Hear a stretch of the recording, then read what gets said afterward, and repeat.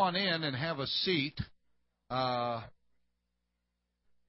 has gone to try to find I think maybe a blackboard or a whiteboard or something. So he said we'll go ahead and open, and then we'll maybe have some question and answer time here, because I know very difficult for people to get here at this hour of the day due to a work day and traffic and all of those things.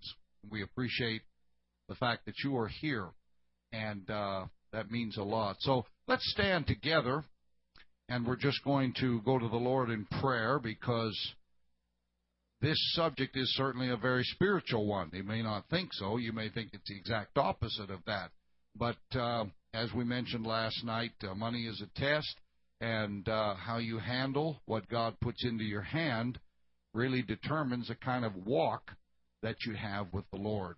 So we're going to pray together here tonight and just invite the presence of God into this place, and allow the Spirit of the Lord to speak to our hearts and help us in this area, that we can be a help to others. God doesn't just give so that you can get. God gives to you so that you can give.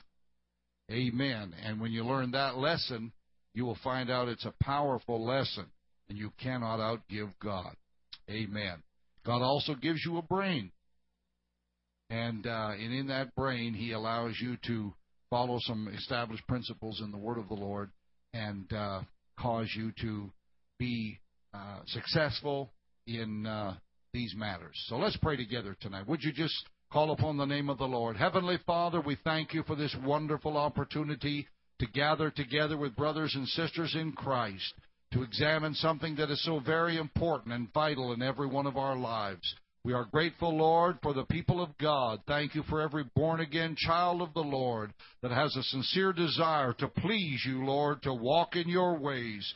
We live in the midst of a world that is crying out to this generation that wants to bid for their soul as well as bid for their finances. I pray in the name of the Lord Jesus Christ that you will help us, O God, to do that which is right, Lord, in your sight. I pray, Lord, for the power of your Spirit. I pray for the touch of God today. Pray, Lord God, that you will help this church, Lord, to accomplish what you would have it to do through the lives, Lord, of every believer in this assembly, both those that are here tonight, those that call this church their home, and those that will be coming in, Lord, because of revival and being born again of the water and of the Spirit. I pray, God, that you will guide us now. Thank you, Lord, for your wonderful love and goodness. In the name of Jesus Christ we pray. And everyone said, amen. Well, God bless you. You may be seated. Just before we begin, do we have any questions that you'd like to bring to us? Don't be afraid to ask a question. Well, you found one. Where did you find one? Some garage sale out there? All right. Just real quickly, maybe any question, maybe, or comment on what we talked about last night. Anybody? Amen. Don't be shy. Yes. 99.5. And, yes. And the one preacher was talking about the same thing you were talking about, and he quoted that scripture where he says, the borroweth servant to the lender. Exactly. And he was just talking about you have to put it into action. And he just kept on saying action. And it just, for me, confirmed what we're going through here. And I was like, God is trying to come from. Yes. All right. To him that knoweth to do good and doeth it not, it is sin. Yes. This lady right here. Church radio, and they were talking about the thing that we were talking about, that they were saying pay 5-10% and also save 10% for yourself. And it was exactly what you were saying. You heard that today? Yeah. Oh, where are you folks listening? 10:30 in the morning, Calvary Church. I don't know what the name of the preacher was, but he was going through the things that it was like, okay, I guess this is what I have to do. Give God 10%, save 10%. Yeah. That should be your goal. That's exactly right. Because if you make X amount a year, we'll say $50,000, and you spend $50,000, you've made nothing, really. And you need to understand that. So that's a good comment. Anyone else?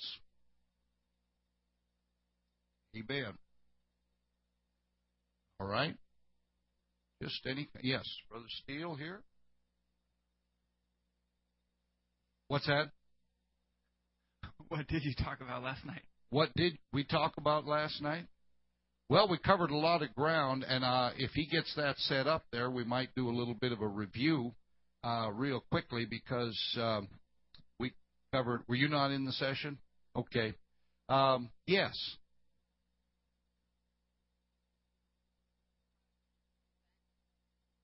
Thank you. Is it off the total, or is it off the remainder of the 10%? Is it off what you've already given God? Right. A good question. It would be wonderful if you could say you made $500 a week and you gave God $50 and for tithe, and then were able to put away 10%, another $50. That would be wonderful. Sometimes that can't be done. There's an old adage, when should you start this? Well, you should start it when you're 18 years old. What's the second best time? Today. Okay? So, if you can't do 10%, as I said last night, if you could do 5, even 4, and then try to build up to 5%, 6%, But if you could force yourself to put 10%, that would be a wonderful thing. Are you taking 10% off the 500, 10% off for God, and then 10% for yourself? Or are you taking the 10% for yourself after you've given God? No, I would say you could do it before, or if you can't, do it after. As much as you can. You follow me? Yes. Yes. Ideally, same as what you give to God. And then you give to yourself. And then, of course, we have offerings. We understand that. But that would be the ideal. Okay? Good question. Back in the... Hi. Thank you. The 10%, is that based on gross income or after all taxes and other deductions? Well, I'm just going to tell you, I've always paid tithes on the gross income. I just have. I just feel strongly in my heart that God will take care of us. Some say you pay it on the tithe, you pay it on the net, but I've always paid it on the gross, the tithe. And so if you could do the 10% on that, that would be fine, or you could do the 10% on the net. Put it this way, whatever you do, it's better than doing nothing as far as paying yourself. But that, as I said last night, is probably the most powerful principle to help a person's finances. It's not easy at first, but once you get this thing working, paying yourself 10%, you will be amazed at what will happen, and you won't be servant to the lender and a slave. That's really what it's saying, a slave to the credit union, to the credit card companies, to Ford Motor Company, whatever. Good. Yes. Not for me, but I know an international student that wanted me to ask you this question. She can't work in America, so all the money that she gets goes towards school and rent. So how is she supposed to tithe? Yeah. Now that's a different question, or a different scenario, and I understand because we have some students even in our Bible schools here in the U.S. And I'm on the board of one, and they come here from other countries, Canada, Europe, Africa, and they can't pay them in cash, but they can take it off of their tuition, and they can take it out of their food money or whatever. They get certain benefits. So that's a very difficult thing, but any cash money that they get in any way, that's what they would tithe on. That's about all they can do once they get out of school and start working. And let me say this. A student, it is difficult to do this, but let me say this. I was teaching this one day at our Bible school, about 3 or 4 years ago, and a lady walked by, and she heard me talking about paying the 10% or paying yourself first. And she was not young. She was there as a married student, probably 40. And she hadn't even been in the class. She came into it next year, but she walked by and she heard that. She went home and told her husband, she said, "This is what I heard today." And he thought, I don't know. But she said, "I started it. We started it." after I told him that, and it was amazing what happened. It was absolutely amazing. She said, I didn't think we could do it. He didn't think we could do it, but we started it, and after a year, we had a certain amount of money that we wouldn't have had otherwise in the bank. And so, whatever you are able to do, but my goal would be 10%. Let me tell you this, and this is getting ahead. If you want to have financial, quote-unquote, security, especially when you retire, then pay yourself 10%, and you'll never have to worry about having enough money when you retire. Because if you try to live on Social Security today, you won't be living very grand. And he said, if you want to be totally financially independent by the time you're 40 years of age and don't need a check from anybody, and I wish somebody told me this, he said, pay 10% to God, 10% to yourself, and he said, take 10% and invest it in something. And he said, if you're young, buy a bicycle and then buy another one and rent the other one out. Figure out a way. Eventually you'll get to where you'll be buying rent homes or whatever. But he said, if you want to be 40 years of age and don't need a check from anybody, if you were 18 years of age and took that third 10%, you know what that means? You have to live on less. And that's the trick we don't want to do, because this consumer society says, I want to have as much as I can. Okay? So, thank you for the question. And I appreciate that, because as you're a student, sometimes you're barely just trying to make it. So, we understand that. But once you get making a salary, a wage, then you fall into the categories of the things that we're talking about. But I will cover tonight that you should never be in a situation where you don't have anything in the bank, because that's where you get in big trouble. All right?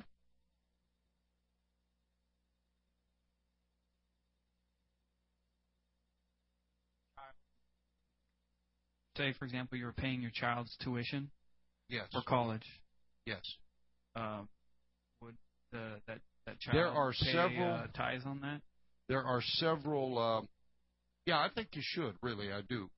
There are several programs where you can put money away, kind of like an IRA or 401k for your child's education. But of course, if you want to pay the tithe on it when it comes out, then that would be your decision. Well, does the parent? I know exactly what you're saying. Like double taxation? Double taxation, and I don't believe that is the way it should be either. But see, once that, under some plans, once that money comes out, it belongs to the child technically. And so then you wouldn't have any control over it. Universal Gift to Minors Act, UGMA, is one of them. And that, of course, actually goes into the hands of the child. And so they actually have control over it. So he wouldn't maybe pay tithes on it. So it would be better probably to do that at the outset, on the front end. But I'll tell you what, when you got these little ones, now's the time to start your college fund. I wished I'd have known that. Would have made it a lot easier for these sons of mine. But that's a very good question. Okay? All right. Everybody ready? Let's take a moment. We're going to do a quick review here of what we talked about yesterday. Number one cause of divorce, financial problems, male suicide, financial problems. In 1929, look at this, 2% of houses had mortgages. In 1962, 2% didn't. We've become a borrowing nation. In 1980, consumer debt was $1.3 trillion. This figure is old. It's close to $4 trillion.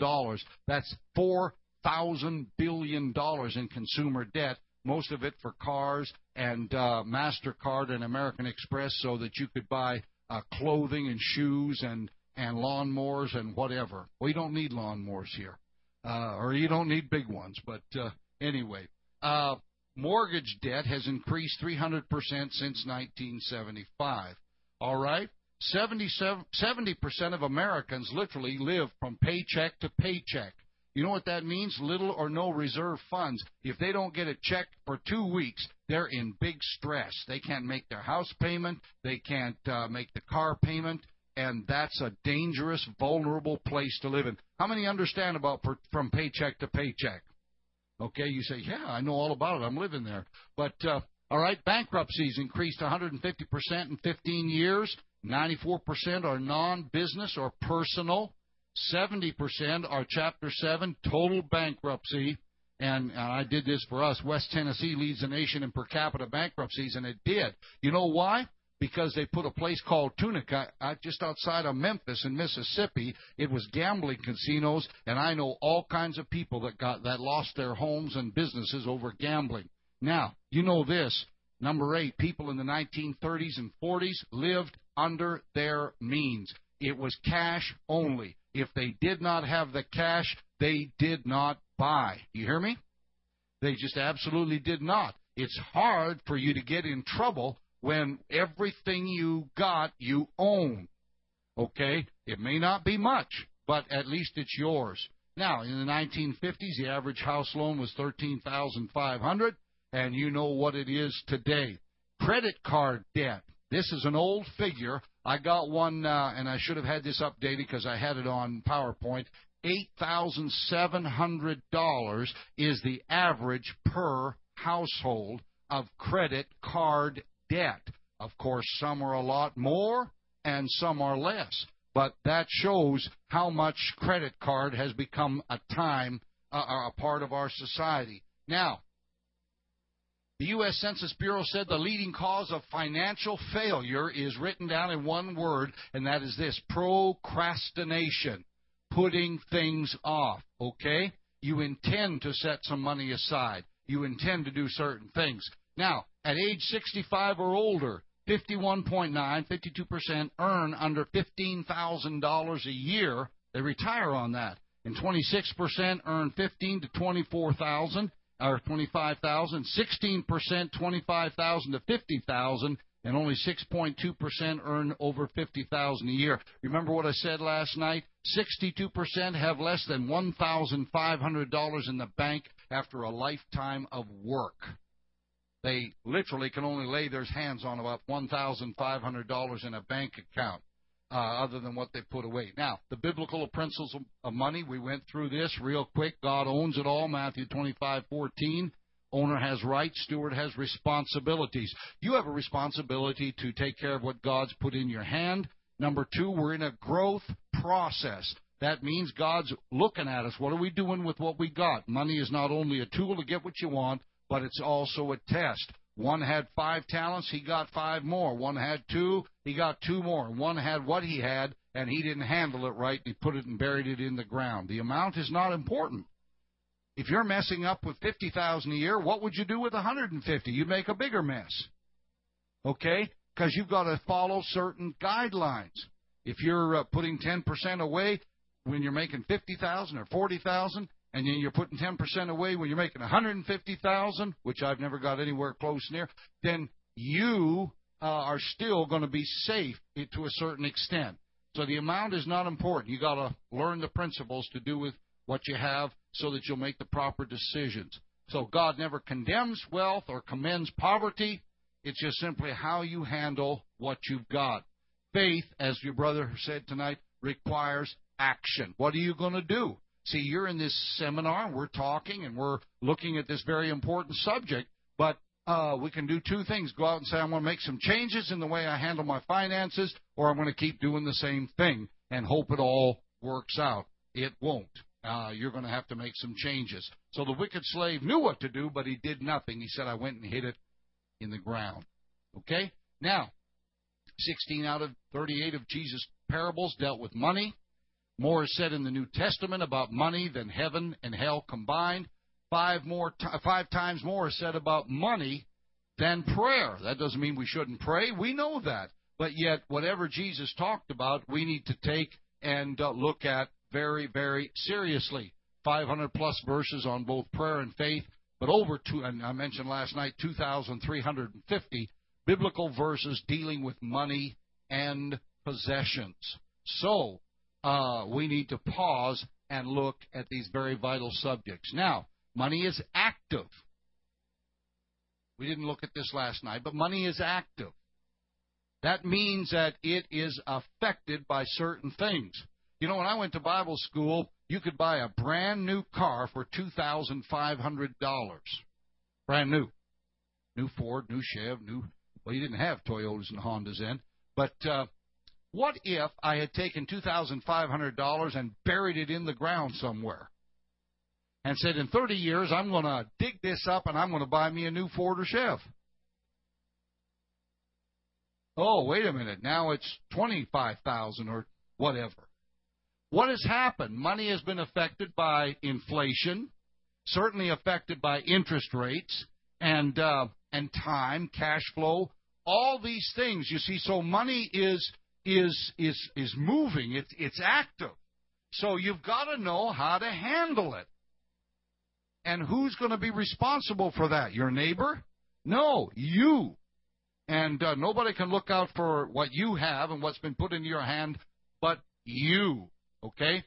As we mentioned last night, money is amoral. That doesn't mean it's moral or immoral. But it's a love of money. Okay?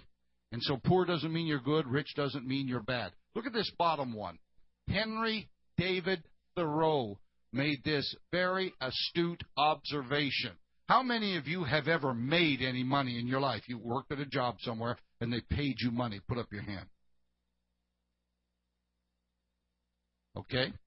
Pretty well everybody, right? Good. That means you got enough brains to go out and make money. So just pat yourself on the back. Good. You've been able to go out and make money. But here's what David Thoreau said, Henry David Thoreau. Almost any man knows how to earn money. And we've proved that by everybody here tonight. But not one in a million knows how to what? Spend it. You see, that's the tricky part.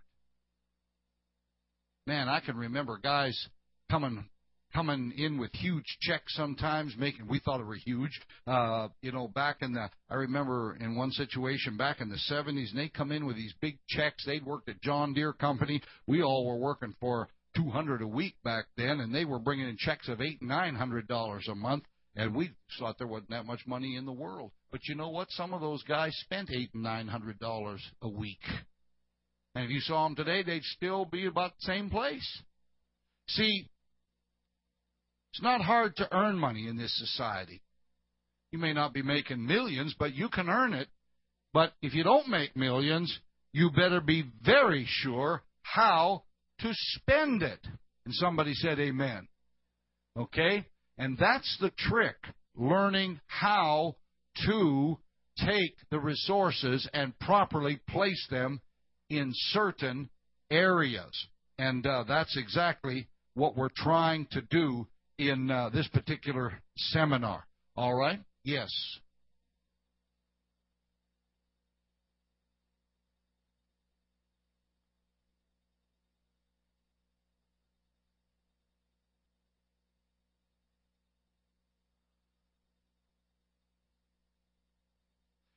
That's a very astute observation. In fact, I've got that down here on some notes.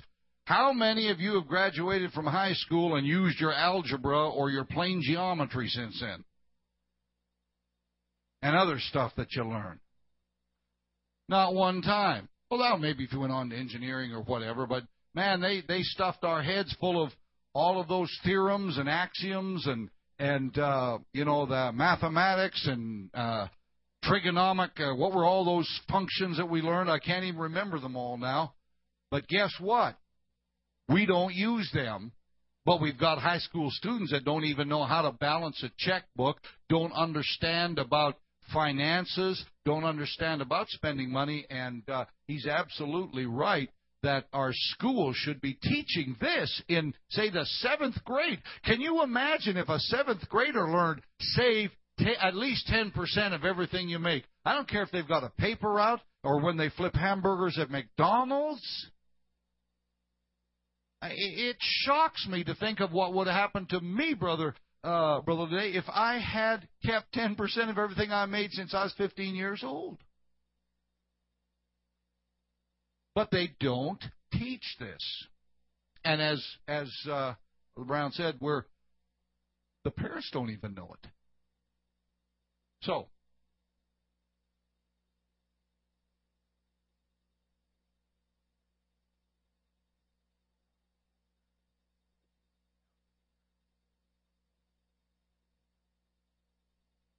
but not the Japanese.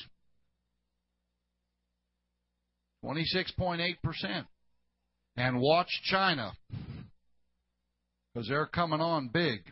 They say the 19th century was the century for the British Empire, the 20th century for the United States of America, 21st century, China. And I'll guarantee you, they know how to save. Hey, most of us, my grandparents came from Europe, from England on one side and from Russia on the other. And I'll guarantee you one thing, credit card would never have been in their vocabulary. And though my grandfather was a butcher, so he didn't make a lot of money in butchering, but I'll guarantee you one thing, they never had to borrow money from anybody.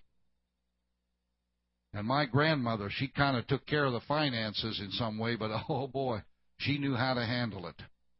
And because they just, you spent, this is a unique idea, spending less than you make.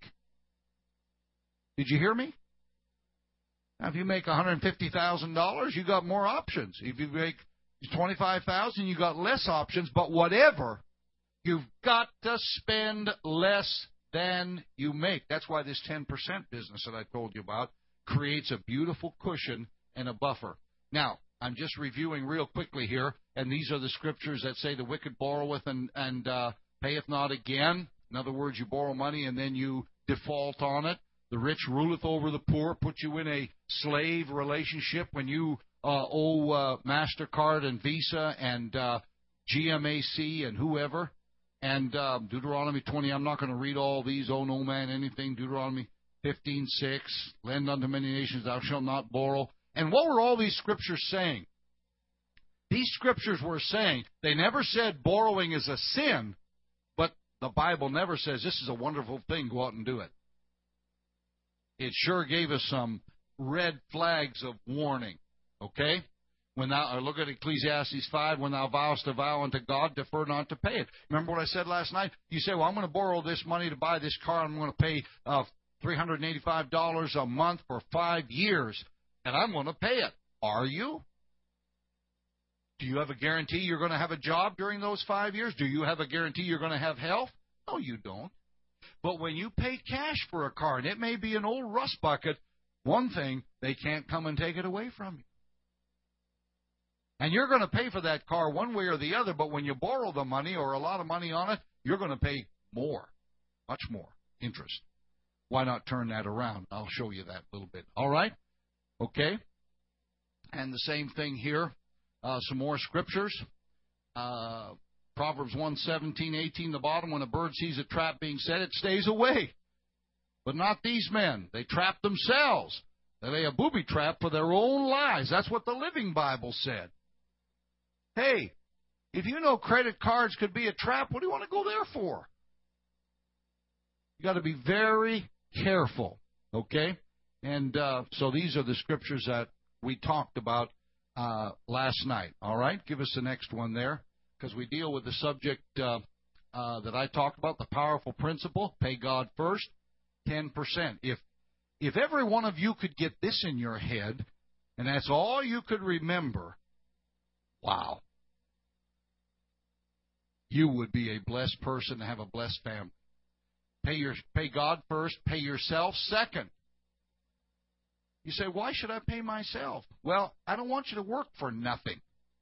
I want you to have something and want you to have a cushion. And then number 3, that means pay bills, living expenses. I'll never forget what an old preacher told his son, and it was old brother Rudder told his son, Brother Charles.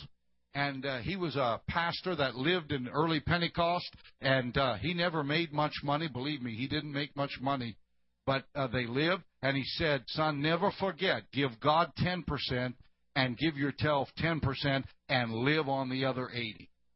So here's what determines how you're going to live on the 80%. So you will adjust your living and lifestyle, the kind of house you live in, the kind of car you drive, the kind of clothes you wear, the kind of food you eat by the 80%. You understand what I'm saying? Okay. And that's going to involve some adjustment at first. Everybody say at first. But once you get this working and functioning, It will become second nature. And when your income increases, number 3 will increase because you'll have 80% of whatever it is your income is. And that's what determines your lifestyle and the kind of things you're going to be doing with your money. And you're going to keep 1 and 2 always the same. All right. Let's go on to the next one. Okay. I tell you what, did we get those? I don't know if we had. We'll come back to it. We did some scriptures on saving money. How many know what the rule of 72 is, or did know? Okay, this is a very basic financial principle, and a lot of people don't know it. Take the slide away. How many can explain rule of 72? Any idea? Now, people that have money know this. And again, I'm not trying to make you rich. That's not the purpose here. But they understand how this works. Okay, listen carefully. The rule of 72 is this. Take the percentage of interest that you're earning your money on. Let's say you got your money at the bank and it's earning 6%, which is pretty good right now. But say it was 6%. You divide that figure into 72. What would that number be? Divide 6 into 72. Pardon? 12. You know what that means, sister? That means it would take 12 years for your money to double. So if you had $10,000 sitting in an account or somewhere and it was earning 6%, it would double in 12 years. Now, suppose that money was earning 8%. You could get it into something where it was earning 8%. What is the rule of 72? You divide 8 into 72. And what is that number? 9. That means your money would double in 9 years. Not 12, but 9. Now, what if you could get 12%, which would not be easy, but let's say you had it somewhere where it was making 12%. How long would it take for your money to double? 6 years.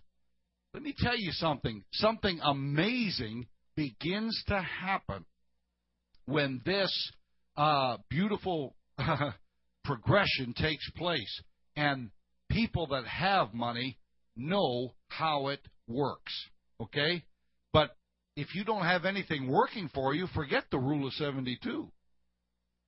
But if you've got some money starting to work for you, then it's going to begin to snowball. You remember the fella I talked to last night, Brother Vic? He said it took a while for the little ball to grow. But every year it was growing, and then I was adding more. You see, I told you about the old preacher that came to live in our town. And he said, I don't owe anybody a nickel. You remember what I said? And then he said, but he didn't say, but I realized later he didn't have a nickel. So he'd spend his whole life, and I don't even think he had $1,500. And at that point, I determined somehow that wasn't going to happen to me. He didn't own a house. He didn't have any money. He had a car that was kind of worn out, and that was it. And he was 79 years of age. And so at that point, I started putting a little bit aside. And I saved hard back in those days until I finally got $500 together. That was big stuff. Took it down, had it in a little savings account, took it down to the bank, and then put it in a CD. I hardly knew what a CD was, and it's not what you play in your car. It's called a certificate of deposit because it earned more. And then I went to saving and putting some more in until I got another $500, and I put it on top of that other CD, and I started. And I also went out and bought a house. You say, how'd you do that? By saving. I had the crazy idea I couldn't own a house. I wasn't rich enough. I was waiting for somebody to come on along and write a check. But I started saving. And then finally, I got a house, bought a little wee house, didn't even live in it. And fixed it up and painted it up and made a little money on that one. And it went to another one. And because I decided I didn't want to retire whenever I retire or my wife not have anything. You hear me? And so it's a process. You got to get it in your mind. Amen. and still give to God and missions and all those beautiful things. So put that up there again so they understand.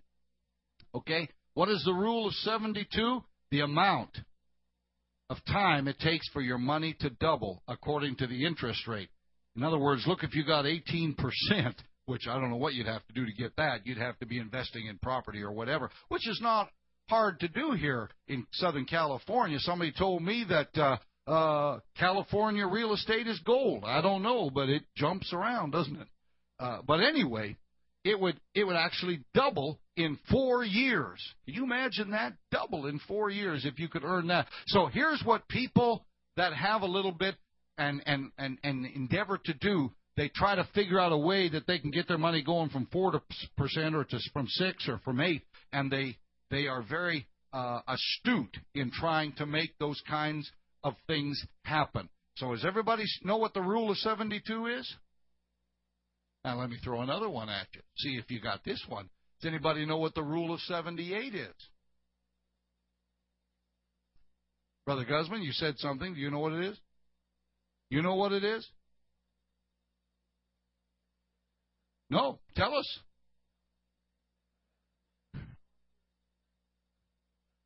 The rule of 78 is simply prepayment penalties that a lot of people get involved in, and they don't understand that. For example, you go and you buy a couch and you buy a living room set, and this costs $4,000, and they said, we'll finance it for you. In fact, we'll give you 3 months free interest.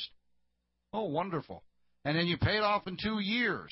Or 3 years, whatever it is. The rule of 78 in the contract, if you don't ask about it and find out, the rule is that we'll charge you 21 or 24% for this furniture, a bunch of sticks and a little bit of material, and you will pay for that very dearly. But if you try to pay it off early, we'll stick you with a prepayment penalty because you're trying to get rid of this heavy interest. And a lot of people don't ask about that. That's called the rule of 78. You say, why is it called that? I have no idea. But that's what it is. So when you say, well, I'm going to buy this furniture, and I'm only going to pay on it 2 months, and then I'm going to pay it off when I get my income tax check, you could be in trouble. You hear me? Because they're going to stick you for that interest, which could be hundreds and hundreds of dollars. Remember last night I said nobody's going to go down Interstate 57 or 210 and throw $100 bills out the window. They'd lock you up, say this guy's a nut.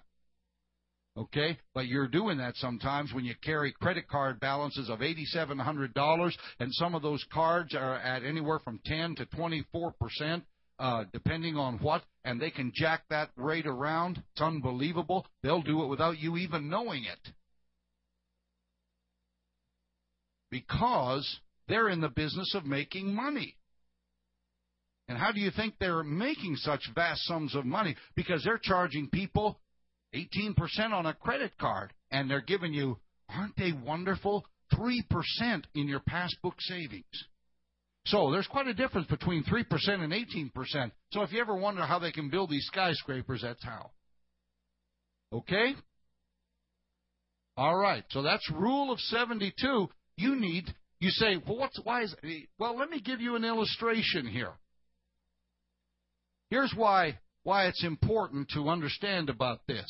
Okay, suppose you made an investment of $1,000 when you were 25 years of age, and you put it in the bank or some financial place. If it was earning 6%, you see that down here? If it was earning 6% at the end of 40 years, that would be worth the astronomical sum of $10,000 if it was earning 6%. And you never added to it again. You'd have $10,000. After 40 years, that's not bad. But if you were earning 12%, you'd say, well, 12% would be double. It'd be $20,000. Oh, no. When you get into this compounding, that $1,000 now after 40 years is worth $93,000. Did you see what just happened there? Now, if you could earn 18% on it, which of course would not be an easy thing to do, but people do it by investing, if you kept that $1,000 working for 40 years, do you see what that money would be worth? $750,000. So, your friendly Bank of America says, we'll give you 4 or 6% for your money, and we'll keep it for 40 years, and we'll give you back $10,285. Aren't we great? But we're going to take your money that you've got in the bank, and we're going to move it over to our credit card division, and we're going to earn 18% on it, and we're going to make $750,000 on it. Of course, we got to pay you the $10,000, so we've only made $740,000 on it. Hello? So why don't you learn about the rule of 72 and understand how things can be a little bit different? Okay? Now, look at this one. Can everybody see this? This is interesting. Okay? Because most of you are young here. And you need to get started on this. Look at, I've got 2 guys up there. One is named Ben, and the other guy's name is what? Arthur. Okay, Ben's 22 years of age, and he decides that he's going to put $1,000 in the bank when he's 22, 23, 24, 25, 26, 27, and 28. Okay? How many dollars has he invested? $8,000. $1,000 a year for 8 years. And he's earning 10%, and he decides, I'm quitting. I'm not putting any more money in the bank. But I'm going to keep it there. Now, Arthur, his brother, see, Arthur's his brother. He decides, man, Ben's been putting $1,000 a year away here for 8 years. I better do something. And so he starts. See, Ben just quit. He said, I'm only putting $8,000 in, and I'm going to quit. But Arthur starts, and for how many years? From the time he's 30 till he's 65, for 35 years, he puts $1,000 a year away. So he's invested $35,000. But he didn't get it started as early as Ben did. And look what happened. If Ben doesn't touch it after 8 years and just keeps it in there, it will grow to $388,865 from $8,000 at 10%. But Arthur, he starts later. But see, money has to have time is the best thing. He starts when he's 30 and goes till he's 65, and it grows only to $329,000, even though he's put $35,000 in, and he never caught up. So some of you young folks, now's the time. And some of you older folks that wish you'd done it earlier and say, well, I'm just forget it, it's not going to happen. It's still the right time. Amen. Okay? Isn't that interesting? You see, so you say, how am I going to get the money to do that? Well, here's some other examples. Okay? If you had 5, what is that number there? Is that 5%? I can't quite see it there. Pull it over just a hair. The top figure there is 5%. Okay? And for 5 years, it would earn $5,500. 10 years, $12,000. 15 years, $21,000. And then what's the other figure back there? It's lost in the speaker. $33,000. But look at here. If you get to 12%, the middle one, he would put $5,000 in. After 5 years, it'd be worth $6,300. But look what it will be worth after 20 years. $72,000. You see that? That's quite a difference from $33,000 because he managed to get 12%. And, of course, this is unbelievable, but look at the bottom one. 24%, is it? At the end of the year, he'd have $8,048, but at the end of 20 years, he would have $303,000. And, of course, at the end of 40 years, what would it be worth? You'll have to read it. I can't see it there. $22,728,000. See, you wonder why some people have money and you don't. Because you spend it all. Now, again, I'm not trying to make anybody wealthy here. That's not the purpose, because life does not consist of the abundance of things which we possess. But I'll tell you what, it would be nice to have your bills paid and not have little little envelopes with windows in them coming all the time. Hello? And be able to give to the work of God. Come on, church. And not have it until you can pay for it in cash. Okay? All right. Have we got another one there? I'm not sure what we have next. Okay. All right. We don't need that one. We're not going to deal with that right now. Okay? Come to the next one. I think we're going to digress. Yeah, these are the verses. We already did that. Yeah, we already did that. I may have 2 copies in there.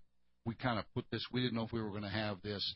Is it a sin to set money aside? Some folks say, bless God, God's people shouldn't have anything. They should. Let me tell you something. If you put something aside, you'll have a whole lot more to give. Come on, church. Than if you put nothing aside. So these were the scriptures that we dealt with. Joseph, of course, put 1/5 aside in the good years to take care of the lean years. That's our greatest example. Proverbs 22:3, a prudent man foreseeth the evil, hideth himself, but the simple pass on and are punished. Dumb Don. And I hope nobody's named Don here. But he just, oh man, it'll all work out. I'm going to spend everything I got.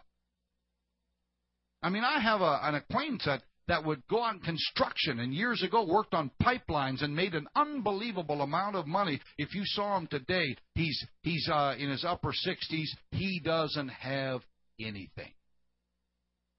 Oh, when he was making big money on the pipeline, he wanted to buy forever. Let's go to the restaurant. He'd pick up the check all the time. But that's not really too smart. You better put something aside, okay?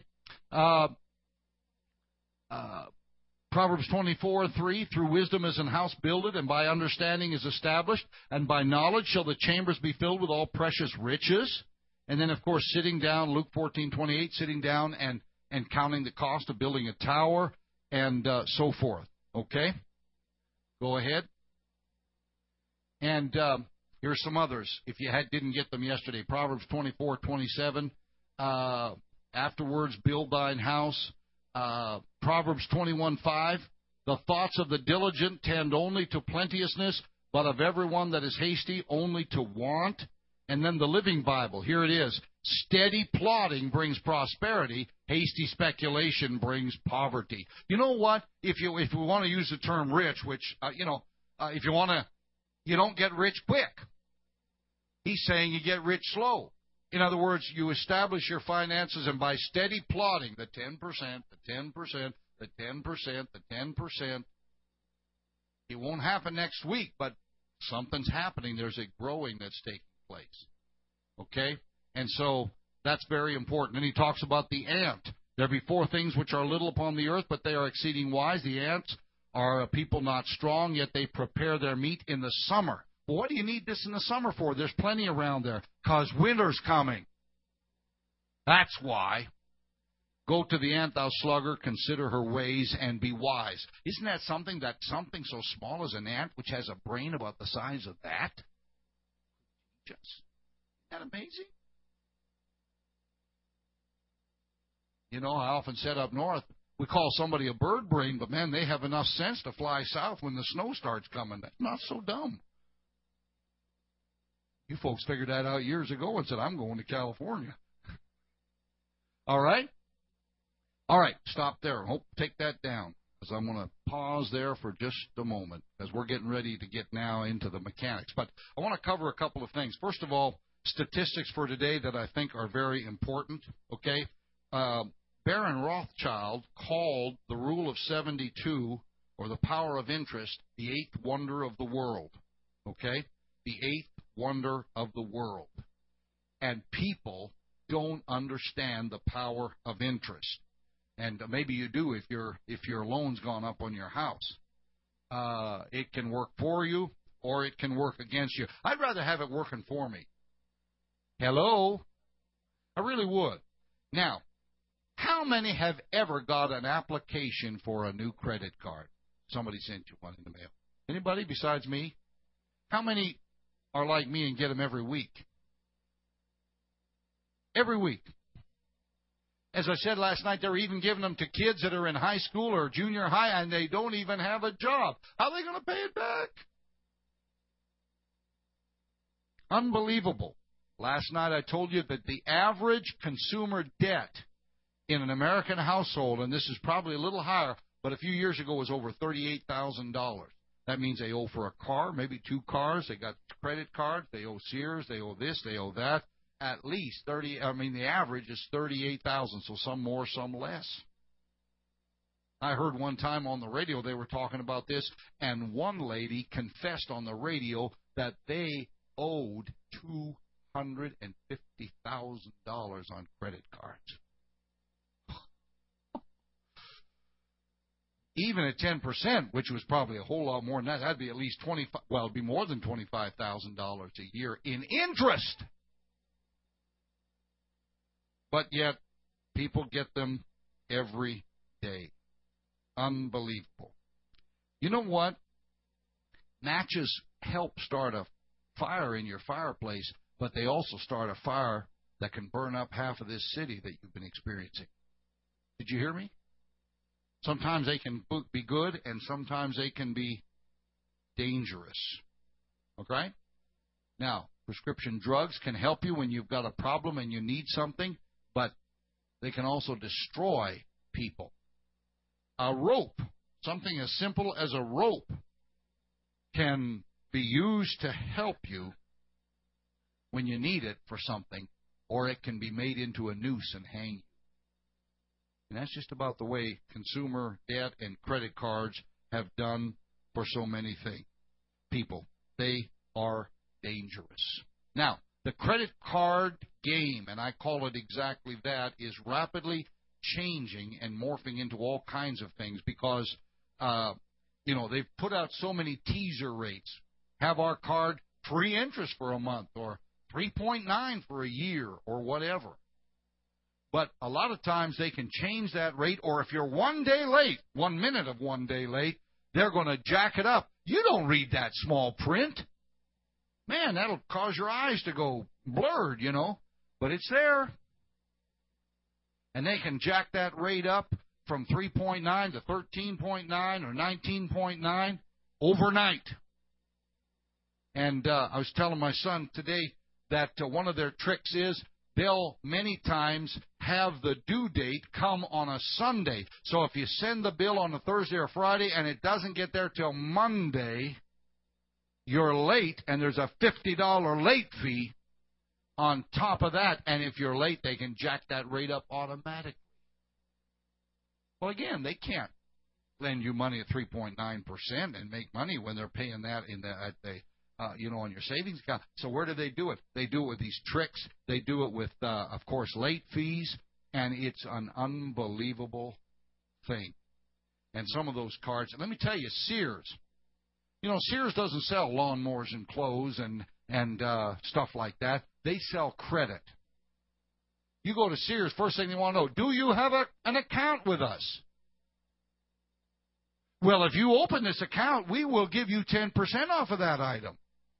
I say, no, I don't want an account, and I'm not starting one. I don't care what you give me off. Why? Because they're not in the lawnmower business and clothing business. They're in the credit business because they charge a minimum of 21%.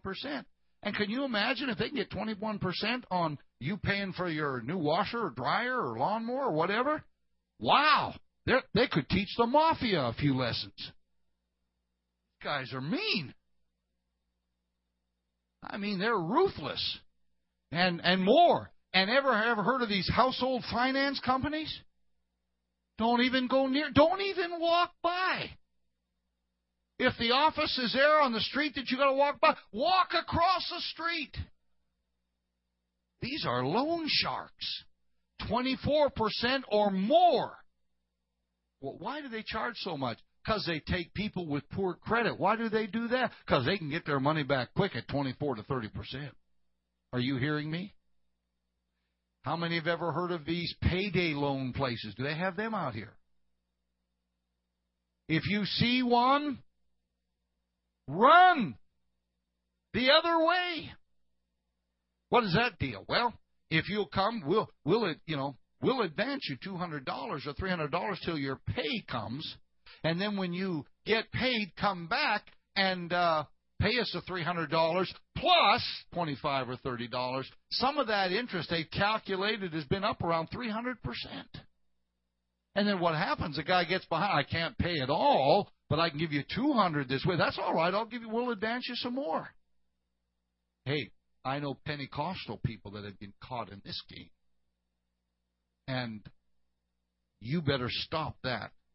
So if there's anybody here doing that, I'm not on your case. I'm just simply saying you stop that right now, because that's a vicious cycle. And you don't want that to continue. Okay? So these are some of the tricks that they do. And, if you go over the limit on your card, it's only $1,000 or $2,000, they'll hit you with another fee. And it goes on and on. Now, I'm going to tell you this. If you use a credit card versus cash or a debit card, which comes directly out of your account, but if you use a credit card that carries a balance, you will spend, statistically, it's already proven, at least 23% more. Because you know what? It's not hard.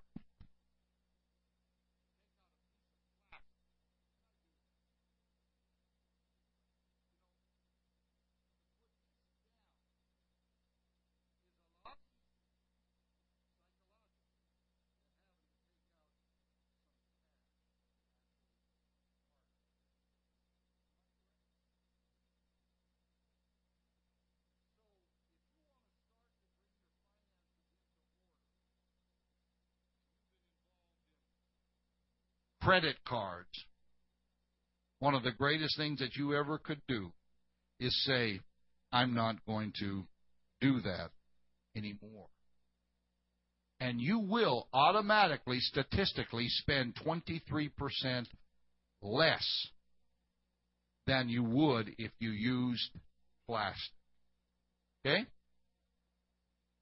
Now that's proven by those that are in the studies, because of the psychology of having to put out the cash versus a little old card and a piece of paper that comes at the end of the month called a bill. Okay? So, that's one thing that you can do. And here's a rule of thumb that I would like for you to write down, and that is to never borrow for a depreciating asset. Never borrow for a depreciating asset. You say, what do you mean by that? Virtually everything you buy other than a house is a depreciating asset.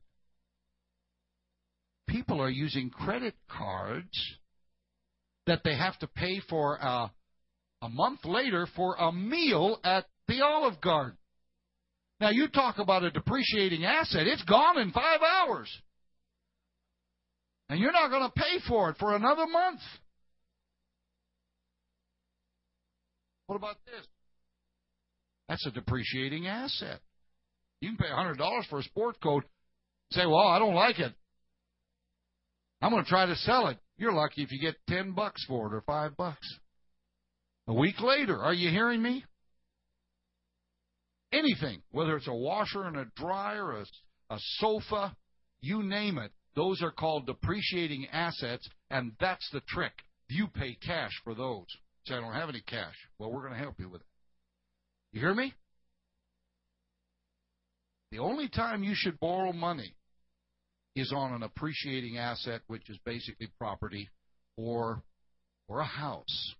We understand you can't write a check for that. And then there's something you need to do about that, too. That probably breaks the norm. So, I was in Dallas the other day and saw this neat sign, and it was so neat. Dave Ramsey had it written on a huge billboard, and he does the talk shows for finances. He said, act your wage. And I thought, that's good. That's good. We want to live like kings when we're on a pauper salary, so to speak. And we can for a while. You can drive it, you can wear it, you can eat it for a while. But then the chickens come home to roost. Okay? Who are you trying to impress? Amen. If you can afford to write out a check for a new car, great. My brother's ex-father-in-law had a very successful company in Canada, and he wanted to buy a Rolls-Royce when he could. But he said, I'm not buying it till I can pay cash. And he went into the Rolls-Royce dealership with $150,000 in cash and paid for it. Well, he can afford to drive it. Now, first of all, I wouldn't want a Rolls-Royce. As soon as I got it, somebody'd hit it anyway. But if you can afford that and you can pay cash for it, then that's fine. But if you went in there and said, I want a Rolls-Royce and I'd like to make payments of $7,000 a month for 10 years, and how much interest, hey, forget it. It's not worth it. So, act your wage, learn to live below your means. That's what I said when my wife and I got married. That's why we lived with virtually no furniture for about almost a year. People would come by and they had pity on us. I didn't have any problem with it because we didn't know anybody. Do you hear me? And I even had relatives come by and said, look, they got a sale going on down in such and such place. You can buy 3 rooms of furniture for like $19.99. And, man, they got good terms. And I said, no. And they thought I was nuts. They really did. They said, look, you owe it to your wife. Well, she didn't seem to mind. Hey, when you're young, married, you're in love, you just look at each other and say, this is great. Pass the popcorn.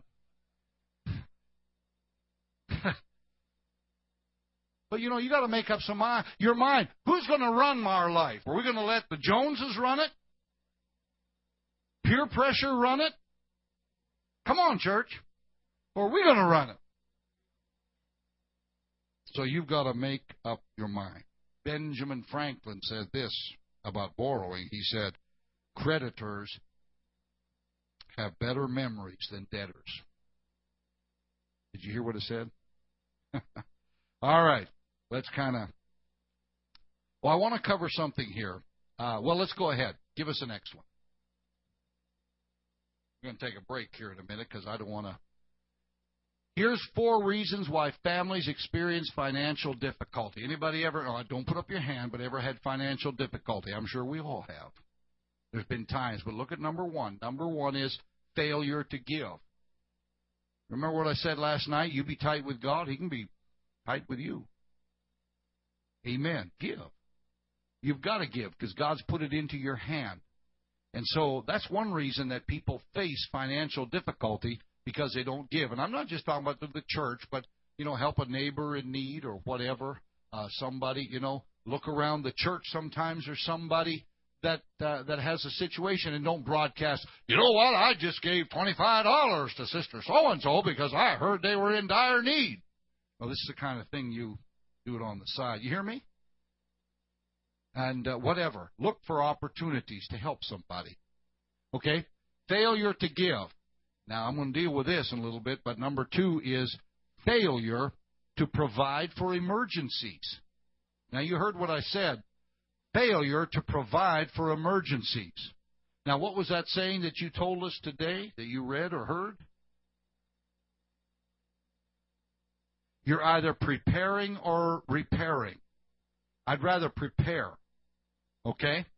Because you are going to have to fix things, and emergencies, quote unquote, are going to come up. So they run into trouble when they fail to provide for an emergency, such as you've got a deductible on your car insurance and somebody hits you or you hit somebody else and the insurance company covers it, but there's a $500 deductible. Where's that going to come from?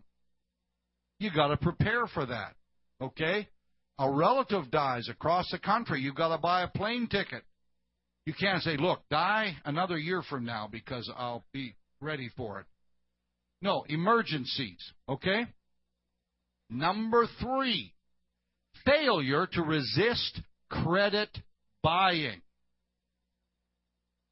Failure to resist credit buying. And I was visiting with some folks on Sunday in San Diego, Sunday night, some old friends, And she said, I was an impulsive buyer. She said, I don't like going shopping now, because she used to, and she'd buy everything. Because she was an impulsive buyer. Some people are like that. So find out, but it's easy to do it when you're flipping the plastic down. Oh, yeah, that's good. That's a good deal. You know, it's only a good deal if you can afford it. So, number 3 on why families experience financial difficulty is failure to resist credit buying. And then this number 4, and I'll let you copy. You need to copy that down. Some of you will copy it down and say, we're going to work on this, and others will say, duh. Number 4, failure to set aside funds for depreciable items. That car, and I think everybody knows, is going to wear out someday. That furniture won't last forever. We had one couch. My wife, back, we got the couch that's in our living room right now, is 24 years old. It doesn't look that bad, does it? Maybe a little dated. What's that?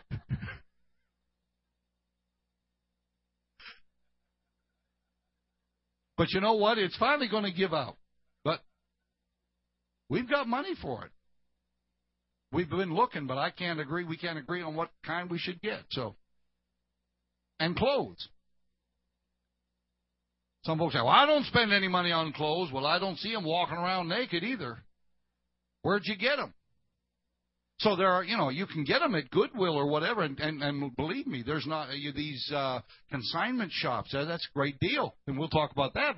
But whatever, you need to prepare for those things. I have a repair column in my budget for the car, and money goes in there every week, whether I have to fix anything or not. And I put actually $80 a month in there. $20 a week goes in their car repair fund. And when a car deal situation comes along, new brakes, $300, I don't have to sweat because it's there. And I had to have a transmission done one time on one of the vans we had. And guess what? It was there. I didn't have to worry. That cost $900, but we had it. And then as soon as that's depleted, I just start building it up again. Okay? And why? Because people don't set aside funds for depreciable items in those situations. And so you've got to prepare for that.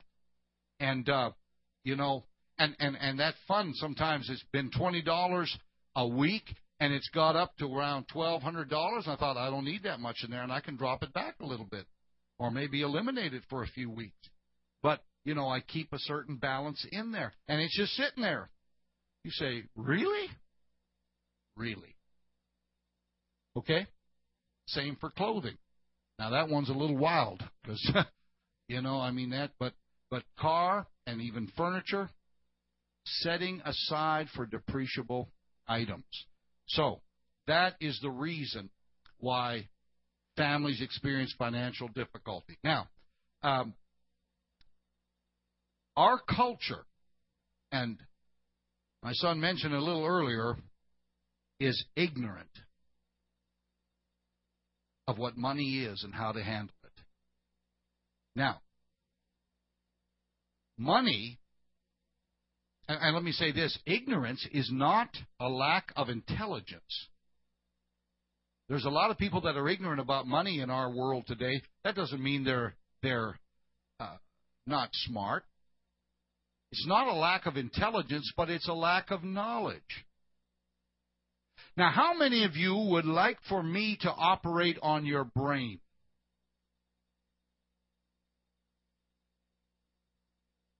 You wouldn't. You know why? It's not because I'm ignorant, but it's because I lack the knowledge and training to be a brain surgeon. If I went to school when I was younger, maybe I could and probably could have learned it. But Brother Sanchez, you don't want me operating on your brain because I am ignorant of brain surgery. You don't even want me working on your car because I'm ignorant of it. I don't know that, but that doesn't mean I don't have intelligence. And the reason that so many people have financial troubles today, people that are learned, people that are educated, people that are skilled in certain things are ignorant about money. I told you about doctors and lawyers making $200,000-$400,000 a year and going bankrupt, not because they're dumb, they're intelligent, but they are ignorant of how money works. Okay? And so this is very, very important, and that's why you're here. So, it's not a lack of intelligence, but it is a lack of knowledge. Okay? And I think we referred to it a little earlier. We learned about a lot of things in school. You know what? I studied a bunch of Shakespeare plays, and nobody's ever asked me about Macbeth since then. King Henry IV. And some of those soliloquies that we memorized. I really haven't had a chance to use them yet. But I wish somebody would have told me about the Rule of 72 when I was 17. I wish somebody would have told me about 10% when I was 18. I wish somebody would have given me a little bit of insight into that. That would have been a tremendous help. I wish somebody would have told me about car leases, card interest rate, a lot of other things. So, write this down. Here's the problem people have in finances. Number one is knowledge. They just don't they haven't been taught about something. Knowledge. And number two is very simple. Discipline.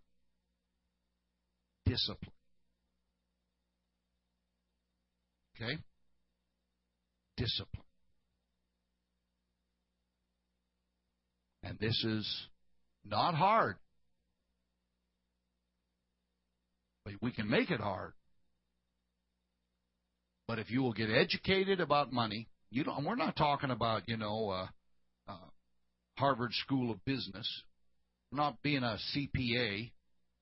But we're simply knowing and I'm none of those. So we're just simply telling you that there's some simple principles you can learn about finances that will help you and will put you in a position where you will be comfortable and not in an uncomfortable situation. My son knows about a couple in the church in Jackson. And, I'll just mention his name, Tillman. They've never made money. I think he said he made $17,000 one year. They own their own home. They pay cash for their vehicles.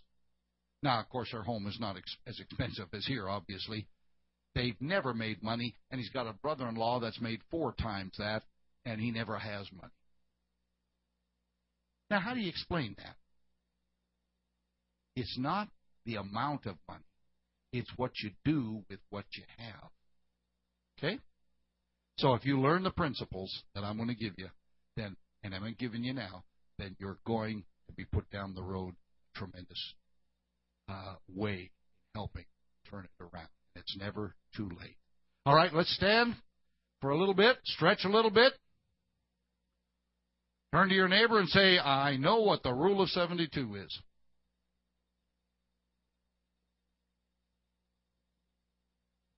In fact, why don't you explain it to them?